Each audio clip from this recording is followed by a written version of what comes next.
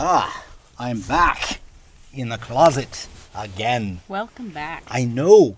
I have been off from closet duties for a few weeks. Context for our special friends here in the microphone in the closet. I've been working on editing and a few other things, and by now people know that also we had a special guest in the closet. We did. We had a special guest. But we can't talk about it because I haven't actually heard the episode yet. So, no spoilers, please. No spoilers. And okay. none from you either, microphone. And friends on the internet, do not tell me anything, because as of this moment in time, I don't know anything. And I aim to keep it that way. However, by the time they've heard that episode, you will have heard it. And by the time they've heard this episode, they definitely will have had the opportunity. You definitely will have heard it. They will have had the opportunity to hear it. Because I don't think you know how time works either. We've been in this closet a long time. Look, what I know is that episode 3 dropped last night. The night before. Okay. One of those nights. Okay. Very recently. Okay. With that in mind, regardless of when you hear it, at this moment in time, subjectively speaking, I have walked up a flight of stairs, down a hallway, around a corner, across a room, and into a tiny little room to spend time with you and my friends on the internet, here in a little place we call the closet for 2 clowns in a closet? It's true. It's true. I could have done better. You see, 2 weeks, and look what's happened to me. Oh. A couple of weeks, and I'm bad at my job. Let me say, up the stairs, around the corner, down the hall, behind the little door, and into the closet for another exciting episode of 2 clowns in a closet. And we have arrived. With Well a little judicious editing, and me not saying with a little judicious editing, we'll have a perfect opportunity to make this look professional. Nicely done. Thank you. Right. So, as I understand it, we have some questions. We do have questions. We have questions, and some of them are questions that we have gotten from people after they have listened to the podcast. Oh, that's exciting, because I feel like now it's turning into a conversation instead of me babbling into my closet. That excites me greatly. Because up until this point, we've had questions from our initial inquiry in which we said we think we're going to do a podcast. Who's got questions? So what you're saying is that we've moved from an interrogation and into a conversation. Yes. What a nice place to end up. I'm for it. Bring on the first question. I'm ready to go. All right. Are you ready to go? I'm jumping ahead like I'm in charge here, and I'm sorry. It's a force of habit because I'm in charge here. I tried. Nice. I tried. You see how I tried to take the reins? Yeah, you were just like, I got this. And then I didn't. Then I couldn't. You looked at me and it was over. It was. It was over. It was. Are you emotionally prepared to give a question from which I could receive a question? Yes. Okay. Are you emotionally prepared, even after that laughing, to receive a question? I think the laughing helped. I think it opened my spirit up. I think absolutely I'm ready. Okay, then. Okay, then. Well, then we will begin. We will begin. Now. How do you think your performances affect people in the long term? Ooh. Well, first off, I hope not this. Well, I'm not thinking of this. I'm thinking of the greater sense of what we do. Yeah? Yeah. I mean, well, I guess you I assume so. I mean, take from it what you will. That was the question as it was written. Okay, well, how does it affect us? You know, it's funny. Up front, my instinct is like, I want people to think the work is good. I want it to be, I want the idea to land. I want it to be funny. But then I think about all the times I've gotten feedback on things I've done. I've gotten people who've come to me and said, hey, I saw this act, or I watched this video, or I was at your show, and they say something. And what they take from it is very rarely, I mean, yeah, it has something to do with what I did, hopefully, otherwise they were at the wrong show and they're confused. but it's their experience of it. So I think what's really exciting for me as a performer who does things that are emotionally and physically based is I want people to have their own experiences from them. I mean, there's definitely I want the applause and the immediacy, but in the longer run, I have had stories where someone told me, yeah, something really changed the way I think about something, but those are few and far between. I think really I want to know I affect people. I want to know that they're having an emotional journey of some sort. In recent history, though, I've developed a different opinion. That's been like my long-standing view. Okay. The more recent thing actually kind of came from this podcast. When we started doing this, we started getting a lot of very positive feedback, which I was blown away by and kind of took a day to think about. And one of the things that was a repeated theme is that we were either soothing or wholesome, was jokingly said, because, you've already sworn at least once. It's true. And I didn't. It's amazing. But also that we're not going to turn something ugly. We're not going to be talking about things that are going on in the greater world. We're not pretending they don't exist. We're simply choosing to put our focus somewhere else. Yes. And the positive feedback I got from that idea, which I'm always worried about. I'm always worried about, oh, you're not dealing with reality. Oh, you're off over here playing instead of dealing with something serious. And I think, well, it's my job to do that, yes, but also I care about those issues. I think it's really exciting to know that we're somehow, I don't know, providing a breath for people. Beyond entertainment, beyond longer term, how my vision's going to affect people. If what people take away from what we do is they got a chance to breathe, to exhale, and relax for a minute, so they could then get back to the very large things they have to deal with in their lives, then I think what I'm doing has some value because I've been able to help. One of my favorite phrases is, I'm happy to help. Yeah. And whenever I get to say that, I genuinely feel good. So I feel like beyond being entertaining or funny or deeply emotionally affecting people, just the fact that I help people exhale in a world that's making you go all the time is really reassuring and really meaningful to me. So I hope that's meaningful to others. Do you think that has an effect? Because it's talking about, in the long term. Do you think that has an effect in the long term? I have noticed that every time I exhale, I am capable of inhaling again. So on that one level, I'll say yes. I think continued exhalation and inhalation of air, generally speaking, has a positive effect on being a person. Yeah. Yeah, so that makes sense. I'm going to leave it right there, I think. Okay. Yeah. How about you? I mean, this is a good question. I know, and obviously, we always kind of start off with you're the new kid, but how do you think your performances affect people in the long term? I mean, I haven't had very many people come up and talk to me about how I've affected them. So I can't say that I know at all because I haven't really had that experience. But I hope that I give people the opportunity to see that not everyone is awful, that there can be good people, that there can be good in the world, that there can be something nice. I get the opportunity to fight a little bit of clown phobia. Oh, if you can make one less person be afraid of us, that's great, because most of that is performative. And what I love is when somebody goes, I hate clowns, but I love you guys. I love that feeling. I mean, it's confusing. Of course it's confusing. But maybe it creates a model of, normalizing a behavior of actually dealing with the individual. And I think that has some real value. So I hope, honestly, I hope that I give people that experience.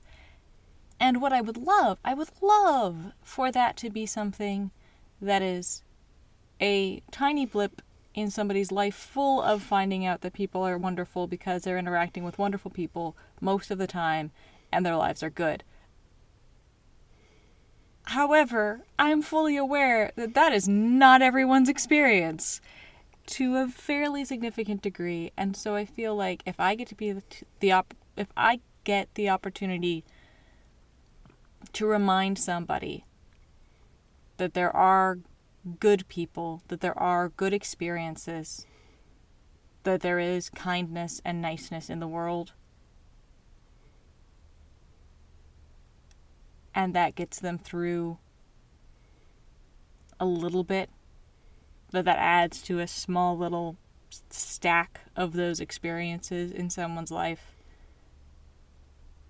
even if they don't remember it. Like, I don't care whether they actually remember the moment or anything about the moment. I care that there's one more experience in that pile of positive experiences. I love the idea that you normalize not this really saccharine idea of positivity, but just normalize that things can be okay for a moment just by being there. I think that's really cool. And Yeah. I've certainly seen you in your work. I've seen you do that. I've seen you work with kids and work with adults and give them that moment of that. And also, frankly, you're a weirdo and I'm a weirdo. This is true. And the idea that weirdo is good and that you could that could be a good thing in the world. You can be strange, you can stand out, and that can be good. Yeah, I think that is a thing that I would hope that us being around in baggy pants and dancing around like idiots encourages that's fine too. And I love every time we normalize the weirdness. Yeah. Because I think we need that. So that's what I would hope for.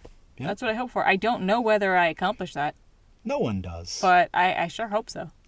I've seen you do good work, but no one really knows. Yeah, I've seen you do good work. Well, and thank you. No one really knows. That's true. Well, I think we've answered the Yeah, I question. think that answers that Time question. to move on. A toughie, I think, is coming. If you're ready. All right. All right. Let's do it. Who is your favorite stage actor for theater? Very specifically worded. Ooh, that is very specifically worded. For somebody who performs on stage, I have an appalling track record when it comes to actually watching anyone on stage or seeing any stage shows.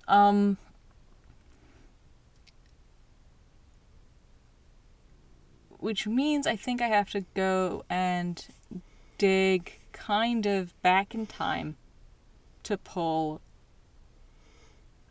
something that really impacted me and someone who really impacted me. To the PBS videoed stage presentation of Into the Woods. Oh, yes. And I'd say the entire freaking cast. Obviously, particularly Bernadette Peters. And that's definitely the person who imprinted on me enough that I learned her name. I went and looked up other stuff of hers. And, I've seen her in lots of other things since. But that entire cast, I watched that show as a child. We borrowed it on video cassette tape from our local library. All the time. I like that, despite your background and experiences, that when asked this question, you went looking, because there's so many movies and things like that, but you went looking for something that was in the context of stage performance. Well, it does say for theater. I know. specifically, I'm just I think. very excited to say you that you actually found some, and Bernadette Peters is amazing, and yes, it's one of my favorite shows. I had friends of mine do a production here locally that brought me to actual tears. It was so good. It's such a strong show, and when it's well performed, it's beautiful. It is absolutely amazing. That's it. And the for anyone who doesn't know, the PBS production had at least the majority of it was the original Broadway cast. I'm not 100% sure if it was entirely the original Broadway cast, but it was a video recording of a stage production. It was not a movie version. There has since been a movie version, which is a very interesting film. But not the same thing, really. And also not really germane to the question. Yeah. But the getting to see a real stage production.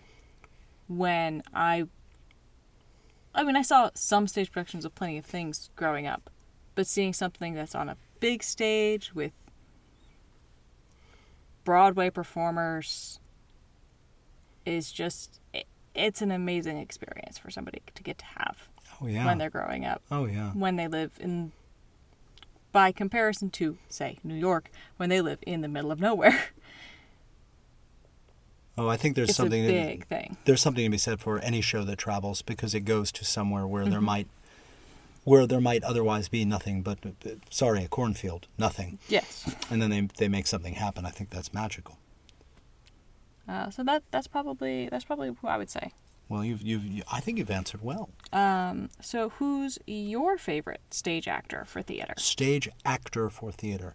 I love that this question always feels like a grenade because of a day I had when I was studying in London. We were all sat down in this round table conversation, and we were given a little time to prep for it. Okay. But the question was, what is the difference between a clown and an actor? Is there a difference between a clown and an actor? And I have pages of notes, which are not germane to this. I mean, they are a thing unto themselves, but it's a big that's topic. A hell of a question. And it usually lands with half the room screaming, I'm an actor, go to hell, you clowns, and the other way around. You're a liar, you actor, we're clowns. And it can get really heated, which is weird because they all do the same job, only they do it completely differently. So this question always makes me light up. But by different levels, depending on who you ask. Oh, yeah. It's all just very opinionated stuff. And the room I was in was a spectacular room to be in, and I was really lucky to get to just sit there, and what I did was barely contribute and just take notes, trying to learn what this was, and then went back and looked up most of it. What's true. When I go to think about this, because I think I think this is probably true of a lot of performers. On our day off, we'll go see another show when we can, but I don't like sitting in the audience. I don't like sitting in a chair. I don't like doing nothing and watching things. I want to be doing something. If I'm not doing something, I'm a little not right. So it's hard for me to focus in on that. I do love going to see indie theater. I admittedly love a big silly musical. I'm a sucker for a big silly musical, sure. But I was thinking about this. I was like, who had an early impression on me? Because, of course, I could say, well, Chaplin, but I've never seen Chaplin in a stage setting. It's always film, even though his background is vaudeville. I could say all of that. And I'm sitting here thinking about it, and I got something. Okay. So there was, around the time that Jim Carrey was coming up, and I love Jim Carrey, and I love a lot of comedians. Yeah. There was this gentleman named Michael Courtemanche, and he was a physical comedian, a mime and a joke teller, and made funny voices and sound effects. He was a human cartoon. And I loved his work, and I dialed in on it, and I watched it, and he could contort his face and make weird faces, and he would become characters to tell stories, and it really, really got in my skin, and it really got me thinking, ooh, is that a thing? Is that a job? You can do that? You can do that. Because it was also very clearly clown-style storytelling, in that you had these physical stories going on, but there was also a conversation in play with the audience, and there was being in the world, this thing that clowns do where there's no fourth wall. And it was presented, because there was no word for this, in the context of stand-up comedy, which I am not a fan of as a form, but this was like completely different. This was someone doing backflips on stage. I mean, it was crazy, but it was beautiful. This hit me so hard that I go back and I look at pieces I've put together, like the Wild West Shootout, and then I look at his Western and I go, oh, I'm a thief. I'm a terrible thief, and I'm not even good at it. I had to make it my own because I can't copy that level of skill. Always steal. Yes, It's maybe, fine. but still I'm a terrible person. And then I look at, I'm very expressive of face and make weird faces, and that's a thing I do.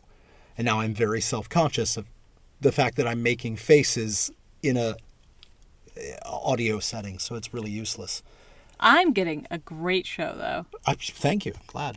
But yeah, so I'll say Michael Courtemanche as a definite, like, early theater, and I watched it on video. I watched it on a crappy VHS copy, but it really was, it was something I was like, ooh, that's a thing.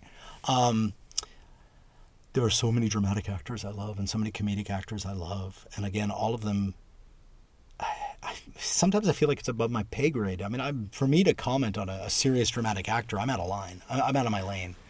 So you are allowed to have opinions. I can have all kinds of pointless opinions. I just don't think they're of any benefit. And what I will say is that the clown, and this kind of goes back to what I started with, the clown and the actor are different in that I think a clown can be a really fantastic actor, and some of the greatest actors have that ability to emotionally connect. But an actor playing a clown is a kind of hard thing to watch. Oh, someone with like zero clown, who is not a clown at all. Yeah, just trying to pretend to be that. Difficult. Because it's at that point it becomes pretending instead of becoming. And I'm not saying that actors don't transform. It's this weird thing. So I have this weird relationship with that. And like I said, I don't sit still very well. So this is a thing for me. But yeah, I'll go with that one. And I think I'll say done. Okay. Before I get myself in further trouble by throwing. Yeah, I'm like you volunteered shoes to put in your mouth. I did. Like, that wasn't the question. But shoes, there they are. Meanwhile, there are actors everywhere listening to this going, damn you! Exactly. Some of them are friends. Hello. Hi. So, this next question is actually 3 questions. Hold on. Why do you look so happy? Because I'm very excited we got asked this question. This is one of the ones that has shown up since the point of the... Russ has enabled his most skeptical facial expression. I'm doing my face. I'm doing like closed captioning for my face because I'm suspicious of what you've said. You've set something up, haven't you? No. Really? Kind of. No. So... Ask me the question. So, I'm going to give the backstory on this one because it's fun. When I mentioned that these cards are handwritten using a fountain pen. I believe you said pretentious fountain pen, if I remember correctly. I believe I did, yes. You did. When I did, apparently, that caused at least one listener's ears to perk up. And they sent me the question, have you talked about pens yet? I hereby retract anything I ever said about our lane and staying in it. And I chose not to just leave that question as the question we incorporated into this and said, do you have any more specific questions? Because no, we haven't. And they had more questions. So you're about to ask me this question. So I'm about to ask you this question. Oh, this is great. This is great. So they would like to know, what kind of pens do you like to use? What kind of inks? Also, why do you like those pens and inks? So for context, there are 2 facts that must be known. First off, my grandmother wished I would grow up to be a doctor, and the only part of that I made good on is my terrible handwriting.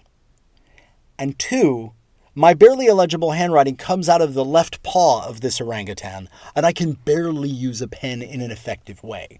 So this is really upsetting because I don't get to play fancy pen games.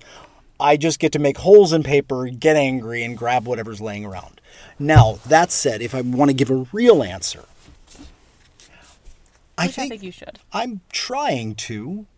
I'm getting past my initial outrage. Okay. Thank you. Good. It's not real outrage. It's just, you're like loading nerd stuff in here. I know where this leads. I use a lot of ballpoint pens, a lot of like gel pens with small tips, because my handwriting's so bad and so small that I'm trying not to move my hand so I don't drag it through the ink, so I like write really small. And so I picked up this habit, and when I was working on a show that was based in an office, I thought it would be fun, because I had to map out the show. The way the show was written is it happened hour by hour in an office. And Okay. it was called An Office Life Circus Story. That was the subtitle of the show.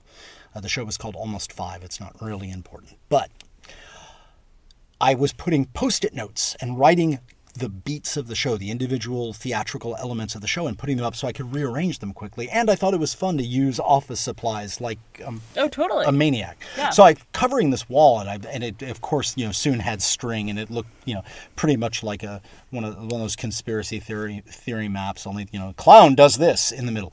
That show went through many rewrites. Midway through that show, a very dear friend of mine and I were talking, and they were cleaning out an office, and they said, "Do you need a really big dry erase board?" And I said, "Yeah." But I looked over at a wall that was literally covered in 6 feet of Post-it notes. That was, waist to ceiling. So, yes, I clearly do. And we conspired to bring over this 6-foot-long dry erase board and mount it on my wall. And I rewrote the show on it. And ever since then, it's been on the wall. And probably at some point, every half-baked, insane idea, including one of my biggest half-brained ideas, has gone. Of my the career changers have gone on this board. Yes. So the shortest answer I can give you is that if the pen I apparently go to most is one of those little fine-tip dry erase markers where I stand there at the middle of the night gibbering to myself like a maniac while drawing little symbols and notes which will lead to stupidity that happens either in a workshop setting or on stage. So kind of, and then those get either documented, typed up, photographed, something. But yeah, so much of my work starts that way that I now think about it. While I still go for a pen to quickly scrawl something down, and I want a quick, easy to use ballpoint that doesn't make me angry for that. I think the dry erase marker is unfortunately my terrible, foolish contribution to what is probably about to become a really long rant on state-of-the-art pen technology, and I'm bringing this. So that's what I've got. I like what you've got. That's all I've got, so I'm so glad you like it. I also spend a fair amount of time with those dry erase pens because I have taken over half of the dry erase board to write our workouts on. That's true, and the other half is full of incomprehensible nonsense. Some of which I've also added to. That's true. Congratulations on learning to use a lesser pen. That said, the question goes to you. Unless you want to delve into my pen usage more. I don't think I have much more to add. No, I'm waiting. You're waiting. I'm waiting for you to ask the question. You're actually sweating a little. I'm not sweating. You're so excited. I'm not sweating. If your pupils were any more dilated, I'd be questioning what we had before we went in here. The answer was lentils. Sorry about that, by the way.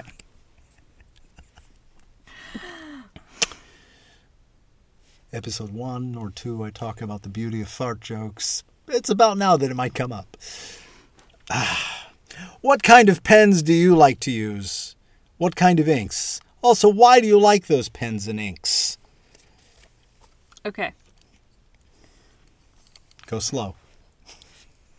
So I'm going to give the extraordinarily brief answer. Then I'm going to give the expanded answer. And if this is not your topic, feel free to jump ahead. We do have show notes.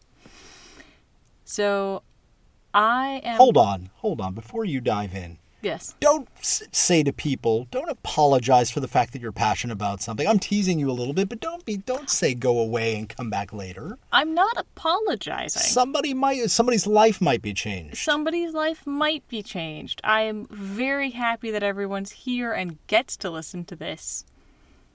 It's also nice to remember that we've said at what time topics change. I'm appalled. I'm not. I'm just trying. You are allowed to be anything you want to be. You can be appalled. I'm an attentive listener. Talk about pens. Okay, I'm going to talk about pens. Get started. Don't let me get in your way. I know you're passionate about this. It's a big topic. I'm not stalling because I've heard it before. I don't want to hear it again. None of those reasons. I want to make sure the stage is set. The lighting is good. The moment is here. You have oversold the situation. Because I use an incredibly cheap metal pen and a random grab bag of ink. I use a Jinhao X750. Wow. Which I actually really like quite a bit. The version of it that I have has like a black covering that's got little sparkles inside of it, so it just looks like a whole bunch of rainbows, which I really enjoy. That's good. And I prefer to write in purple ink, so I have a purple ink. These cards are in a lovely shade of purple. These cards are a lovely shade of purple. Not all of my ink is the same shade of purple, but I actually can't control that.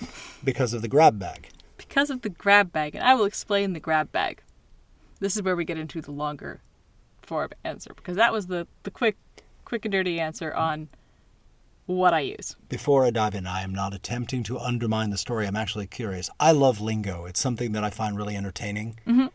Do like pen people have lingo for like their pen? Do they call it like their stick? I don't know. What do you got?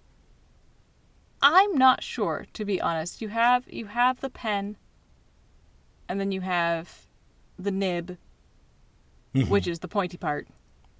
Don't stab your paper with that part. Got it. And then you have whichever way that you've loaded it with ink. There are multiple different ways you could do that. Huh.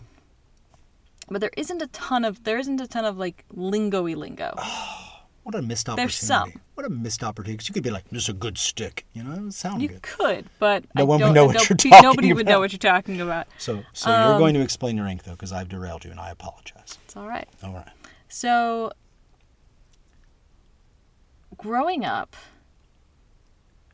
I was never exposed to using a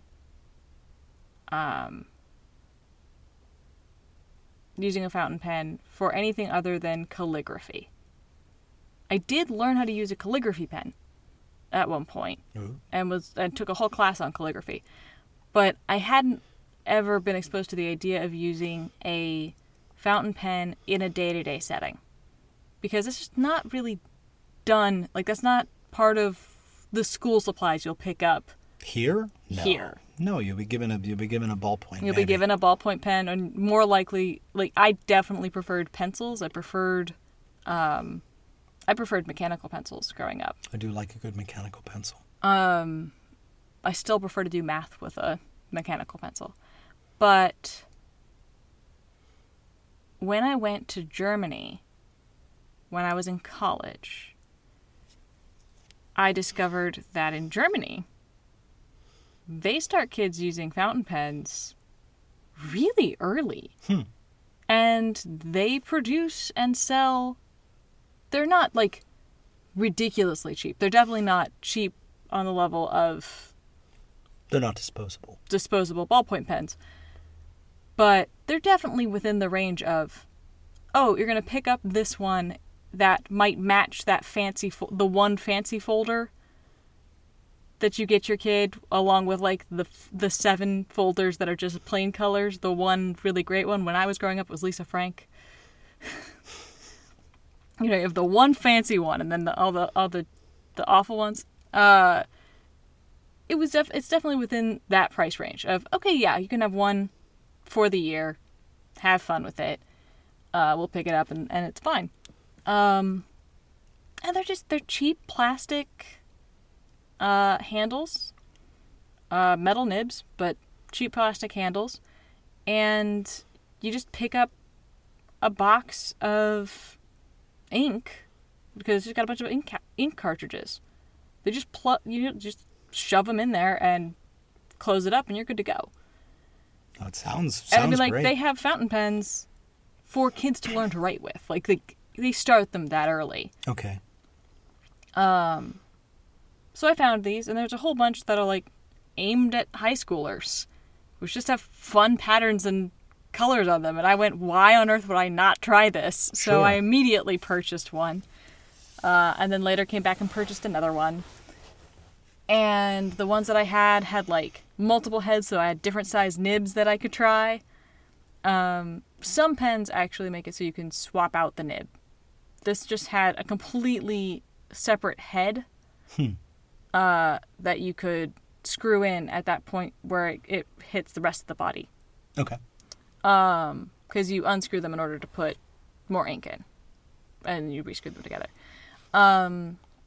So I had this while I was in Germany. I wrote with it for everything I did while I was in Germany. The fact that I found that I could have purple ink meant that was what I was taking notes in. That's what I was turning in homework assignments with. I was like, this is awesome, and I love it.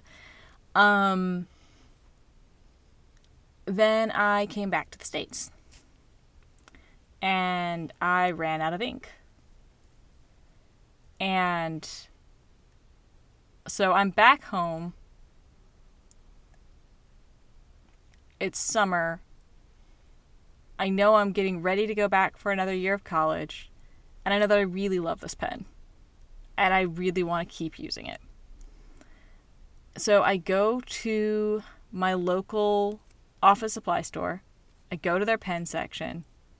There is like one fountain pen, maybe two fountain pens in that aisle, and they use a proprietary cartridge. Oh no. And I look at the cartridge that's being sold to go with this pen, and it very clearly is not going to fit in my pen. Like, there's no question. These are completely different shapes. So I look at it for a second, and I'm like, well, that's not going to fit in my pen. I then come to the brilliant and yet factually inaccurate, I will own that right now, factually inaccurate, but the brilliant deduction that clearly America does not use European standards for fountain pen ink cartridges. Because from what I'm seeing, they're not available. What you need is a metric ink cartridge, and we're here. Pretty much. That was the conclusion I came to. I see how you made the mistake. And so I got on eBay, and I found I'm like searching for German ink cartridges, like very specifically, because I knew that was where I could get them. I've been searching for German ink cartridges, and purple, because I want purple ink, because otherwise what's the point? And I find somebody who is selling from Poland this grab bag of purple, black, and blue ink. And I had on multiple occasions over the course of studying in Germany switched out for a blue for a little while and then gone back to the purple. Because, sometimes you have to do official things, and people don't love it when you use purple ink on official things. I love it, but the government does not typically like it. Not really qualified to speak on that. So, I'm like, that's perfect. So I get this grab bag of ink cartridges sent to me from Poland. And I head off to college for another year of college. And at this point in my life, I was not very good at keeping track of items that belonged to me. And I very swiftly lost both of my pens. Still had this small mountain of ink cartridges, but no pen. Still have 2 spare nibs from one of the pens. No pen. But no pen body to put them on.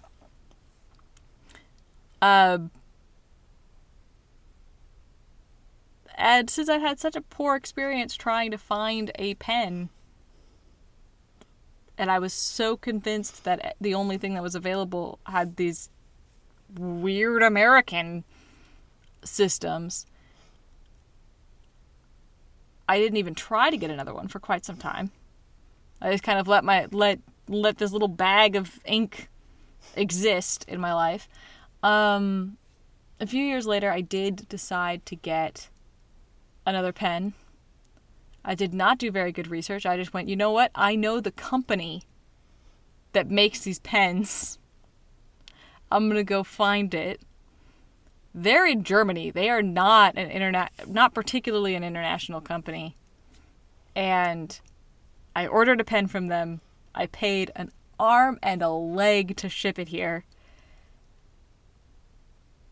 And when it got here, it had a nib that was too wide for me to use for my day-to-day stuff. And I had thought I had bought one that was compatible with the two other heads that I had. It was not. And that's how you became a pen collector. So that is why I own a couple of pens. I gave up again for a while on using a fountain pen. But while I was not using a fountain pen, I did start bullet journaling. And eventually hit the point where I started bullet journaling, and I started getting very into the idea of using less disposable plastics. If I can. When I can. And so the idea of getting a metal pen that I could finish out the cartridges I have in, and then could switch over to purchasing bottles of ink seemed like a good idea to me. I know so little about pens that it took me till now to realize that, oh yeah, bottles of ink. I have a mental image of that. And yes. As a living cartoon, all I think about is fountain pens and spraying ink in people's faces. Yes. Exactly. That's what oh no, that's my future, isn't it? No. I'm not going to spray ink in your face, probably. You just said that, and I have auditory confirmation of that promise, and its little probably grumble at the end of it. Yeah, the dismissal at the bottom. So I started getting really into that idea. Finally decided that I could probably actually use ink in my bullet journal instead of pencil. And you do. And I got the pen I'm currently using. I got a second pen, which is also a Jinhao pen. Because it was too cute, it was too inexpensive, and I could not resist. They make a little plastic pen that looks like a shark. I have used it to sign a legal document. That is the best feeling in the world. I got one in blue because I wanted to be able to, whenever I had to sign a legal document, use a blue pen, but one that was so ridiculous that it would make me feel better about the situation. You loaned it to me. I used it. It made me a little happier. So I have that, and I have the pen I use day to day. I don't expect to continue collecting. You wouldn't turn down a pen if it materialized underneath you, though. I would probably try it.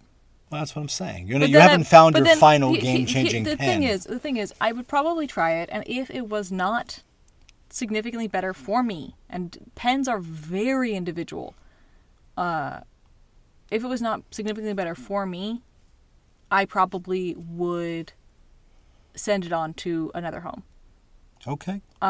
Because I don't feel the need to build a collection. I am never going to surprise you with a pen. That's it. I'm sorry.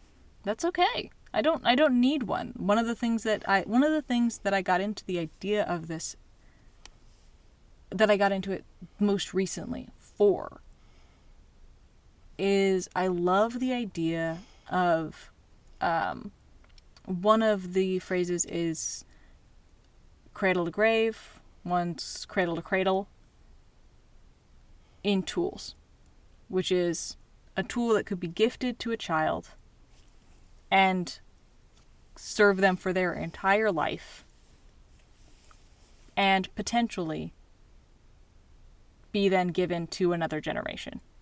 I love the idea. It's a noble pursuit if we can manage it. And I have to admit from both working as a clown, where I have some props and some costume pieces which belong to other clowns who have since retired, and also as a sculptor where I've had tools that were old, it's a beautiful feeling to hold something that is well made and does your job the way you want to. There's a lot of junk in the world. It's beautiful when you're not doing that. Yeah. So yeah, I see it. And so I didn't spend a lot of money finding a tool, but I did find a tool that I think will last. We'll see how that goes. I'm still very early in doing it. I have not yet gone through my grab bag of this many years later. You're still working your way through it. Has it been a full year since I got this? Wow, time flies. You remember time, don't you? Vaguely. You remember. But I am heading towards the end of what I have by way of purple, so I am looking forward to experimenting. There are some companies that will send you little test vials of ink instead of having to purchase a full bottle, and I'm very much looking forward to starting investigating that. So sending samples to you now is what you're saying? But I intend to order some samples, yes. And actually, at least one person, when I made some interest sounds, has already apparently again the very big grin and sent me some vials. Big happy face. I am looking forward to those arriving. Okay. I think you've answered the pen question. I've learned at least one or two things in the course of this conversation that I didn't know. Yeah, I think that's my answer. Good. It's my turn to read to you. You're right. It is. It is. Oh, you're like, oh, is your brain tired? I got confused. Your brain got tired. You poor thing. Fine. It's okay. Are you kidding me? I was literally staring at my pen trying to remember what it was called right before coming in here. Does it have a name? Could say it. Does it have a name? Not a brand, like a name. No, but like the individual one. You spend that much time with it. The individual one does. Like it's Stanley or Clarice or something. It's got a name. No, I have not given a name yet. Well, now you got something you got to think about. You spend that much time with something, it should have a name. You know, I would give it a name, but every time that I actually look at it, I get so distracted by the sparkles that I can't. Like, I have to either be using it as a tool and not thinking about it, or if I really think about it and look at it, it's so sparkly, I get super distracted. I feel your pain. I do. I'm going to read this question now. Do. You have to understand, when I start, we're done talking about pens. Yeah. I'm supportive. You're good. Yeah. Okay. We nerded out about pens. It's good. We nerded out about pens. It was fun. We did. I just want to make sure, okay, we're back now. Right here. Yes. What clown wisdom, that's hashtag, by the way, has been passed on to you by other clowns you've known, be they 3-ring, vaudeville, or sacred variety? Oh, that's a good question. 3-ring, vaudeville, or sacred varieties of clowns offering you wisdom. What was it? I'm so happy someone knows that all 3 of those exist. I know. All right, what hashtag clown, hashtag wisdom have I gotten? Give us the good stuff. Let's see.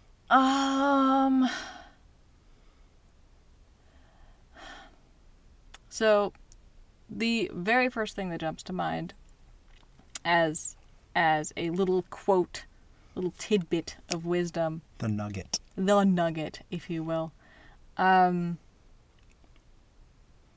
I'm kind of grumpy as to what the first one that pops into my head Why is that good advice if it's grumpy? No, I'm grumpy about it, and I'll tell you exactly why. Because you are going to make me swear again. You're going to quote me on a podcast on a question about wisdom? Yes. Oh, first of all, I'm touched. Second of all, I'm really excited because that's twice you're going to swear. And it's my fault this time, so I've sort of pushed you into it. And I'm still, thus far... not the one who's sworn. The undriven snow. So, the quote, the good piece of wisdom that I got from you when we went on a teaching tour. The idiot road trip. So we went on a teaching tour. I was actually assistant teaching, but the nugget of that entire workshop. So I was taking this workshop over and over and over again as we traveled across the country. I watched you fall apart because that's I know the workshop. You know, it was my workshop. It's a toughie. It is a toughie to do over and over and over. Oof. And one of the nuggets from that one, one of the takeaways from that one, is slow the down. It sounds majestic when you say it. Well, I'm glad. Do you want to say it again? Slow the down.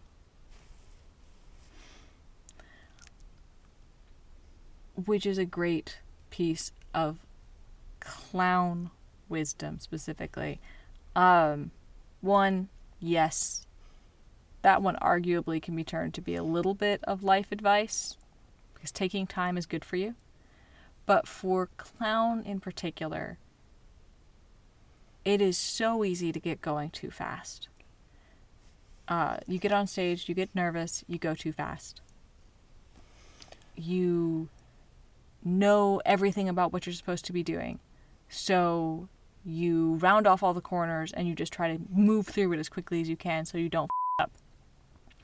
Which, of course, inevitably makes you up.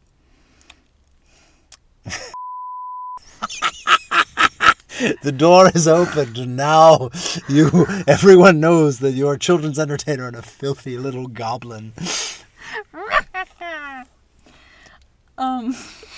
Yes. It's so good. And this is how we talk about the work while we're doing it. Oh, I never would say anything like, I'm the one who taught you You were that. definitely the one who taught me that. This is your fault. I ruined you. Well, yeah, you get moving too fast, you are going to mess things up. And so it's very, very important to breathe, calm down, be in the moment, and just move through things slowly and deliberately. It's so easy to get ahead of what the audience can follow. If you're moving slowly, they can actually follow along with what you're doing. They can even get ahead of what they expect you to do, which is wonderful fun because they either get to feel very smart when they're right or get to be very excited about the fact that you've surprised them. So it's a win-win all around. So that one's a tidbit that I got from you. Thank you. In other clown wisdom that's really stuck with me, one of the other first things that really, really comes to mind, it's another thing about timing. And I don't have a cute little saying for this one. I just have, and a lot of clown wisdom is not taught in cute little sayings. Sometimes it really is. It's distilled down to something simple you can repeat to yourself. Sure. But a lot of things, you'll walk away from a workshop and you'll have, this was a great exercise. We did this one little thing and I learned so much from it. And one of the workshops I was in, one of the instructors was Barbara Carger, who was in Mummenschanz. So was teaching us... See the hair on my arm go up a little bit when you said it? Yeah. It's very impressive. Was teaching us physical theater and mime technique to a certain degree. And I won't explain all the details of it here, but there was an exercise that we did that was talking about pacing of your movements. And we did the same set of movements multiple times, but like first we did it really slow, and then we did it really fast, and then we did it somewhere in the middle, but consistently. And then we did one where, like, each part of the movement, of the set of movements, each individual movement in the set, we did those at certain speeds, at certain rates. And they set these up so that we watched everybody else in the class do it. So we all, like, went off and practiced them and then came back. And we got to watch as several different people did literally the same physicality, the same physical movements, with nothing more brought to it. We weren't supposed to think about what the movements expressed. We weren't supposed to be necessarily giving it any emotional qualities or thinking about it in a certain way. So just like mask neutral. Mask neutral. Gotcha. Is the way that was done. But we were doing it with particular pacings. And watching as an audience member, as each story, because we can't help, human beings cannot help it. Oh, yeah. We watch something happening, we want to know the story. And if there's not a way for us to find out the story, we will make it up. If you look out the window and you watch somebody do something, you will make up the story of what's happening with their day. That's just what humans do. And so the stories that were being told on stage when everyone was doing these exact same answers, the exact same movements, the stories were completely different because the pacings were changed. Somebody took longer doing this particular thing and it made it feel very intense, and somebody went very short on some other thing and it made it feel dismissive. Like, it just, so much got embedded. And so much got embedded and everyone had the same feeling as to what the story was. And I can confirm that because you brought that exercise to my clown lab and taught it to the lab.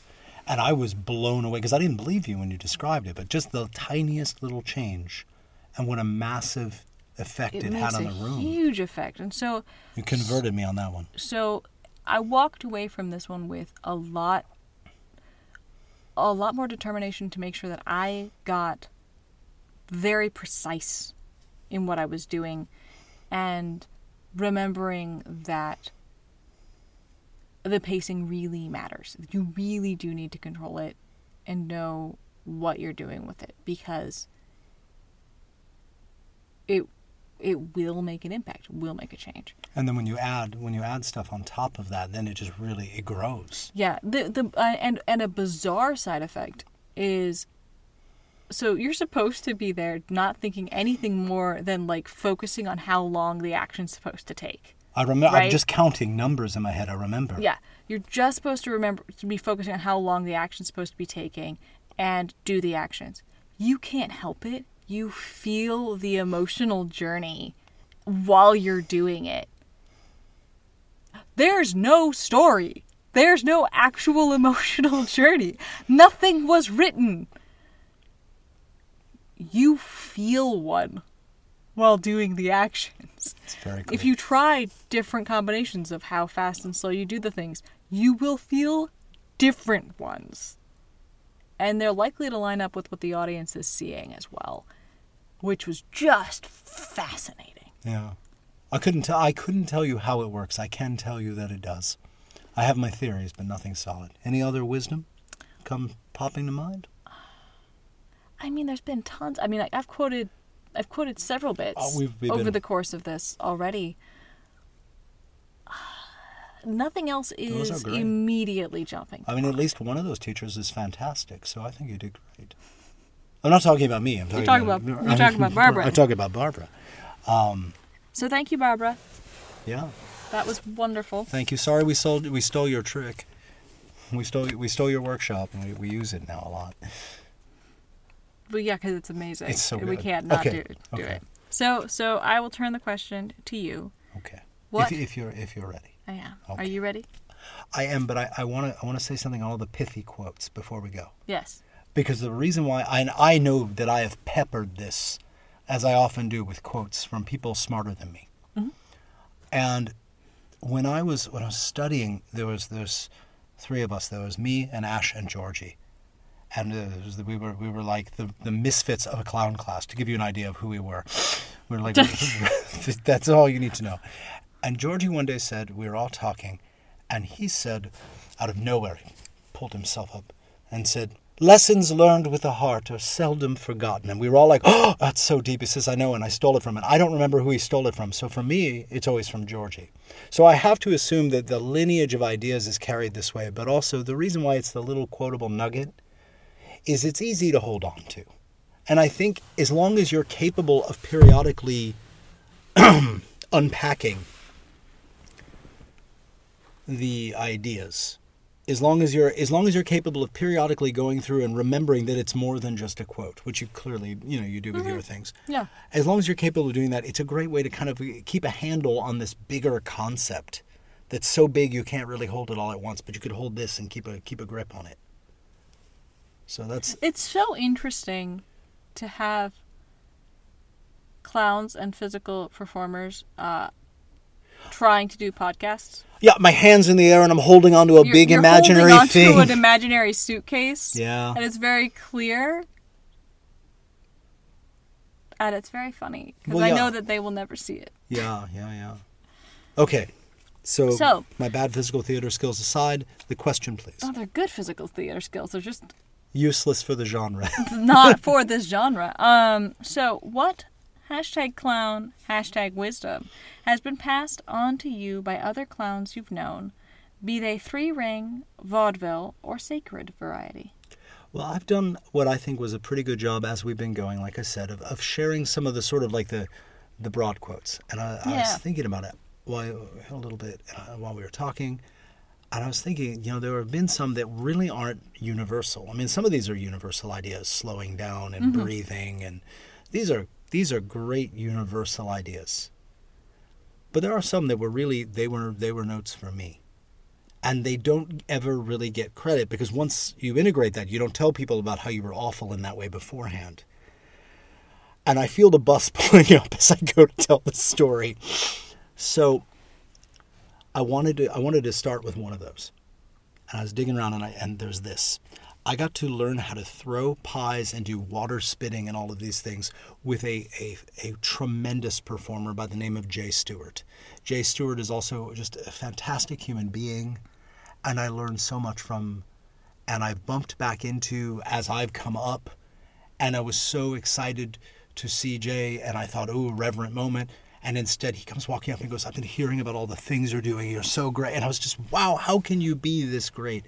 And it's because he's just a really great, wonderful performer and a very giving teacher. And he was teaching. And the thing he's very known for is big, broad physical comedy. Like if you think about the Three Stooges, the sort of the Moe character, the one that's going to hit everyone really hard in a gag. Mm-hmm. And he's the first to tell you, if you don't build trust with everybody, you don't get to be that person. And if you get to be that person, you don't want to screw it up. Yeah. So that was his, and so he was a precision. He was dare I say, surgical with his precision. And so he has this thing, and he takes us outside. We're all going to throw pies at each other. And we're all very excited because we're going to throw pies at each other. Yeah, who's not going to be excited about right? And And I still hadn't really evolved into thinking about the ramifications of slapstick. So I'm just there excited that pies are going to be flying through the air and it's going to be gross. And so I'm there and I'm very excited, and they put me in the middle. And the way this gag works, 3 people, and the first person throws the pie, the middle person ducks, hits the other person. The idea is that the middle person pops up, brains the first person, and then both of them get revenge on the middle person. And so you basically take a pie on either side of the face. Okay, yeah. So it's like 1, 2, whammo. And so I got a little overheated, and I ducked down when it was my cue, and I popped up, and I blasted someone with this pie so hard that they staggered back a step. And I felt bad, but I didn't really think about it at the time. We were roughhousing in my mind. Mm-hmm. What I didn't know is that this person was really taken aback by it. And they needed to go work with other people for a little while. Like, it was a big deal. And I had screwed up. Yeah. And the next, Jay at some point later in the process had said, hey, let's juggle after lunch. Because he knew I was a juggler. And I was like, yeah, that'd be great. Because I'm sure juggling with someone's fun. And I come in and I'm all excited. I'm not really thinking. It's the next day. I'm not really thinking about any of this because it didn't really, no one ever told me there was a problem, but I could, something was off. And he says, come here. I said, oh, we're going to juggle. He says, come here. He says, look, don't let your adrenaline take you ahead of your technique. Bam. And then he explained what the problem was. And he made me understand why it mattered. And he was so gentle with me at a time where, honestly, I was working through a lot of aggression. And it taught me to slow down and process that stuff out so it didn't end up in the work unconsciously. And I didn't get so excited that I went beyond what I was capable of, my technique. Yeah.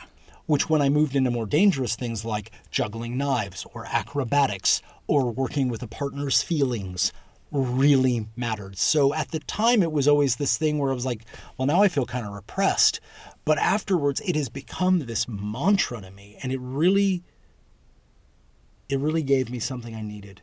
Yeah. And so I've always been very grateful for that first lesson. So that was an early lesson about that from Jay. And I've always been very grateful. A lighter lesson, a wonderful lesson of also just having my butt handed to me. We went and we got to go take a workshop with John Gilkey. John Gilkey is a physical character actor, theater person, actor, clown. I mean, again, it's this place. An improviser. Yeah. Tremendous improviser. And teacher of improv. And I went, and halfway through the warm-ups, I realized I was so thoroughly outclassed. I was so just, this is like beyond where I'm at right now, that I sat down and just tried to absorb as much of it as I could. And I felt defeated because people were working at a level I had never seen. I mean, never mind the fact they'd been working with this great teacher for so long. I just walked in there like, workshop, let's do it. And I wasn't up to the challenge. And at the end, I sort of sheepishly went to go meet the legend. And I walked up and I said, thank you for the time. And I did learn a lot. I mean, there was a lot to be learned just being in the room. And I said, and I kind of barfed out the words. I was like, what do I need to get to the point where I could, and everybody's so, and he just said, you don't need anything. You just need to keep playing. I'm sitting there feeling completely dusted. And I'm just told, you don't need anything. You got it. Just keep playing. Which is so true when you realize that this work is iterative and it takes years to build in any skill. It's not even just this, it's in any skill to build the confidence level and the comfort and just experience and the neural network of ideas and all these quotes have to integrate and get deep down inside you. There's so much to absorb. There's so much to learn. But yeah, just keep playing. And so many of these lessons, you said exercises, but the truth is most of these lessons are taught to us in game form. Yes. They're little games we play in the lab till we get good enough to play them on stage in front of people. And I've taken actual exercises from the lab and put them directly on stage because I knew how good they were. Mm-hmm. Because games are fun to play. And you just keep playing and eventually things start clicking. So that was great advice just before, and that was the moment before I went, wow, I really need to take this seriously. So to be told what you need to take seriously is playing hard, playing for real, really, really doing the work was good for me. And I got one more. Okay, yeah. I got one more because I've been thinking about this a lot. Hit me. Hit you.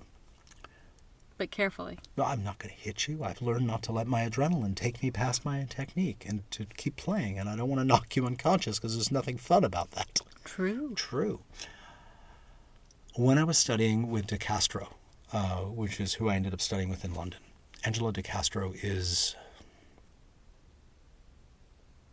legend, the father of my clown.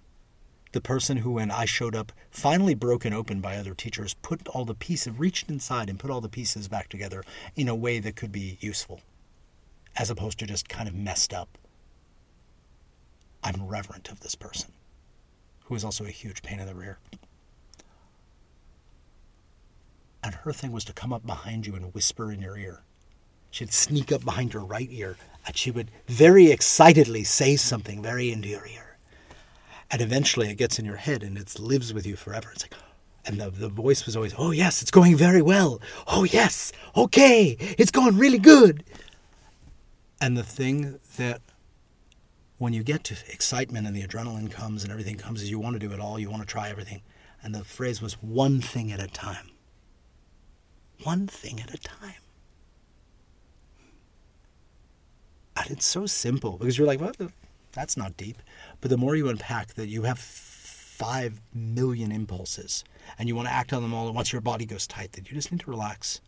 And the first thing you do is breathe. And the second thing you look around and then you think, and that's very uncomfortable. But as you work, you begin to explore and go, oh, if I just do one thing at a time, maybe I'm a little slow and that's funny. Or maybe I get to the one thing that's important to me and people learn something about me, or I learn something about myself. Maybe that's good. Or maybe it's just I'm gentle and that's very good. So one thing at a time. And that idea of slowing down, but you can hear the leading up to my orangutan version that you quoted earlier, they're all the same note. Yes. All the way through. Yes. Adjust your tempo to a more steady and precise level to where you may process an individual component of theatrical knowledge in any given moment. Yeah, or slow the down. Yay! That was for you. Thank you. You're welcome. I'm not alone. You're not alone in the closet. You never will be. So, yeah. That's the knowledge, and it's all very simple. That one's one thing at a time. One thing at a time. I have taken with me, I've translated into Tokipona. Yes. Io one lon tempo one. One thing at one time. And that's the one I very regularly say to people and teach to people because I think it's real useful. Yep. It's good wisdom from the mountain, as they say.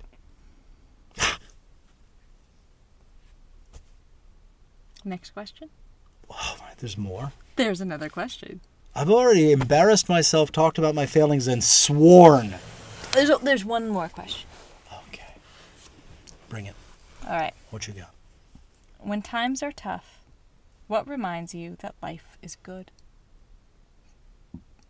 I have to confess that I know where this came from because we received a postcard. We did. And the postcard had this question followed by a list of what this person regarded as their sort of their happy things. And I thought that was so nice. And it made me think about, we play an improv game all the time as a little warm-up called 3 Things. And you'd be like, 3 kinds of sandwich. BLT, hamburger, and taco. 3 things! And we all cheer, 3 things. You were a little late on the cheering, but I was, because I was annoyed with myself, because I don't know if I think a taco is a sandwich. That's for another podcast. That's for someone wiser than us. But what I do know is that game evolved when we entered our incarcerated era. You like that? Oh. During these stuck at home times. Stuck at home. I came up with this thing. It was like, tell me good things. We would go around and we would talk, and we were doing video classes, and we would say, tell us 3 good things. 3 good things. And we'd all do a list of 3 good things. So it became a real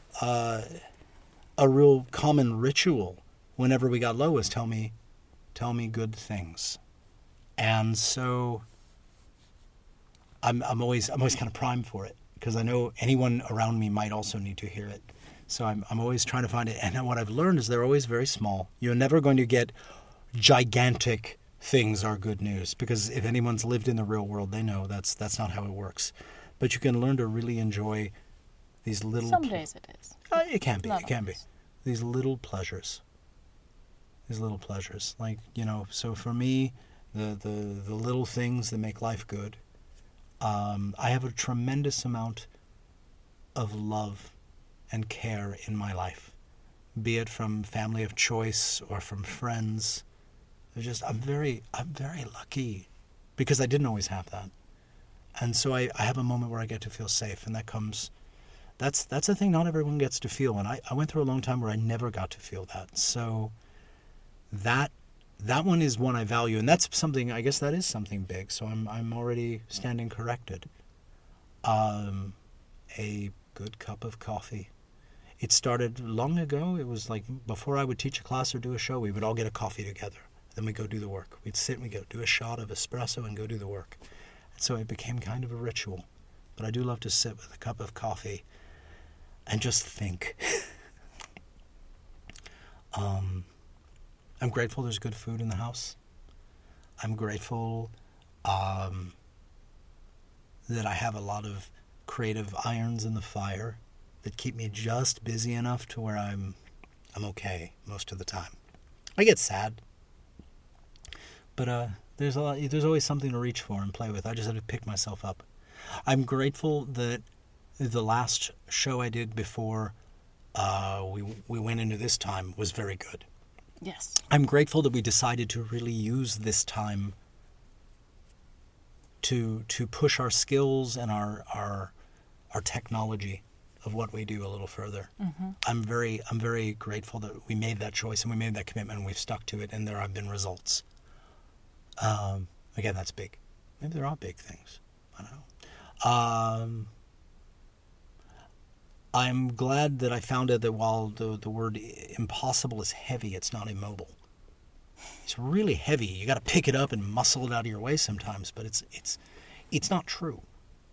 I'm glad I have a diverse group of friends that is passionate about everything from pens to computers to art to sculpture. It's like a brain trust full of people sharing ideas with me all the time, and I love that. I love that I feel like the slow kid in the room, the dumb kid in the room, because then I get to take it all in and maybe I'll learn something. I'm always trying. I want to learn. I want to be a student. I want to learn. So I love that I'm still learning. And I love that people have taken the silly things, and this goes back to the postcard and finishes me off. The postcard had the Yanasapona glyph hand-drawn on it. The little glyph that we came up with that is sort of like our way of saying clown and kind of speaks to how we believe it should be. Or could be. And that someone took that and drew that themselves. The idea, not that I own something, it's my logo. It's not for that. It's the idea that we put something creative out there. And people played with it. Just the way we've been saying, keep playing. All you need to do is keep playing. People played with it. And I'm so grateful that people want to play the games we've offered. Because they're meaningful to us. And they're useful and they're good. And it makes you feel like you're not alone in all of it. So I'm really grateful for that. And these are small but big things. I'm grateful that people are still checking in and messages with us and say they want to talk to us, whether it's here on the podcast or if they want to see us somewhere someday soon. So do we. So all of those things.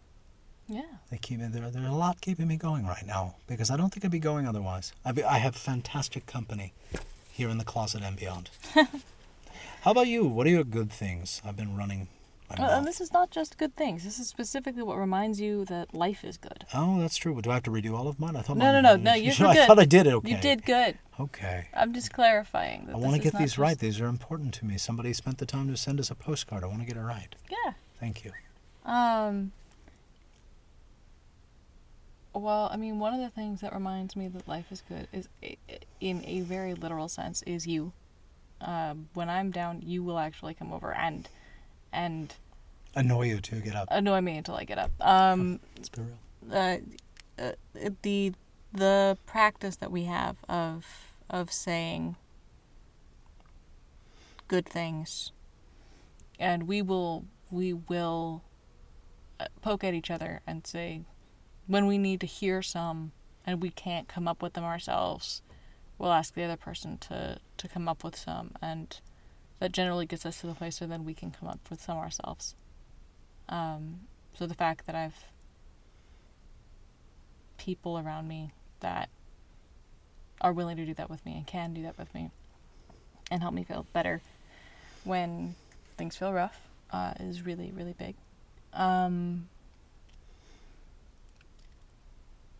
there is an exceptional amount of extraordinarily good food in this house. I eat well and I appreciate it.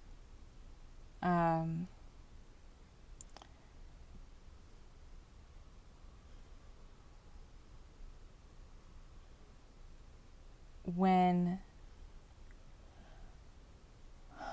I check in with my physical form, with my body, as of late, I am either incredibly sore or feeling very strong, or some combination thereof, because of the training that we've been doing, which makes me feel like what we've been working on is showing results. Oh, it definitely. And, like, I know that logically, and I have literally tracked that. Like, we have some video that we take independent from the video chat, that we take independently to just double check how we're doing on specific moves, and it's improving. But it's very nice to be able to just kind of at any moment stop, feel how I feel, and either way go, yes, I worked out recently.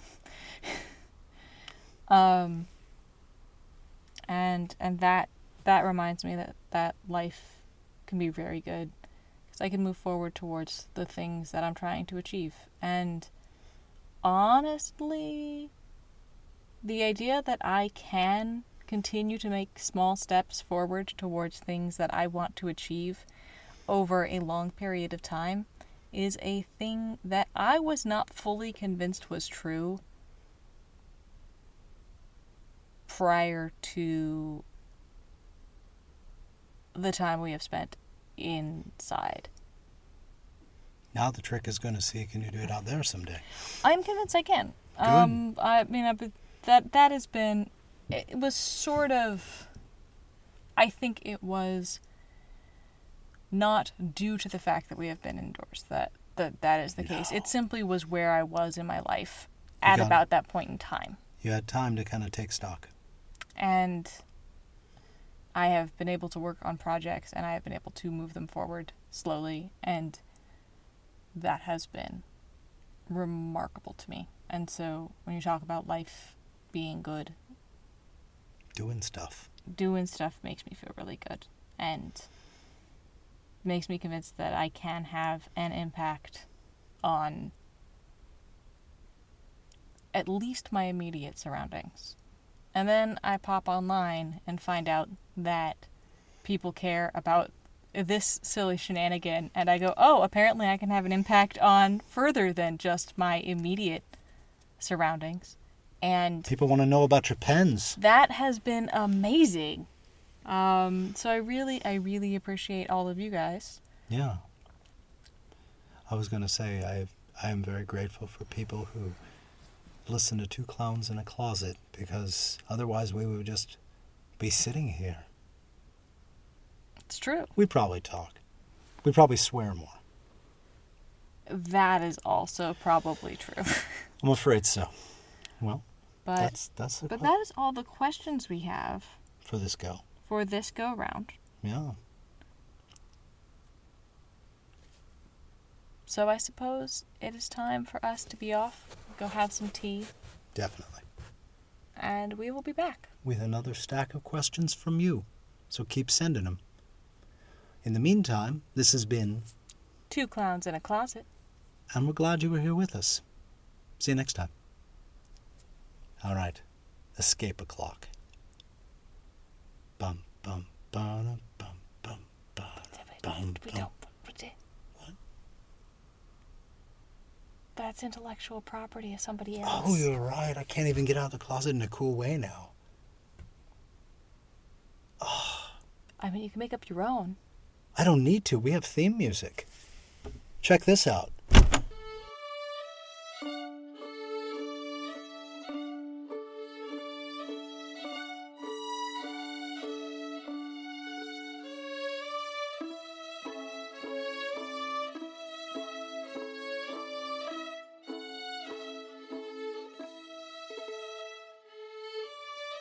Bye.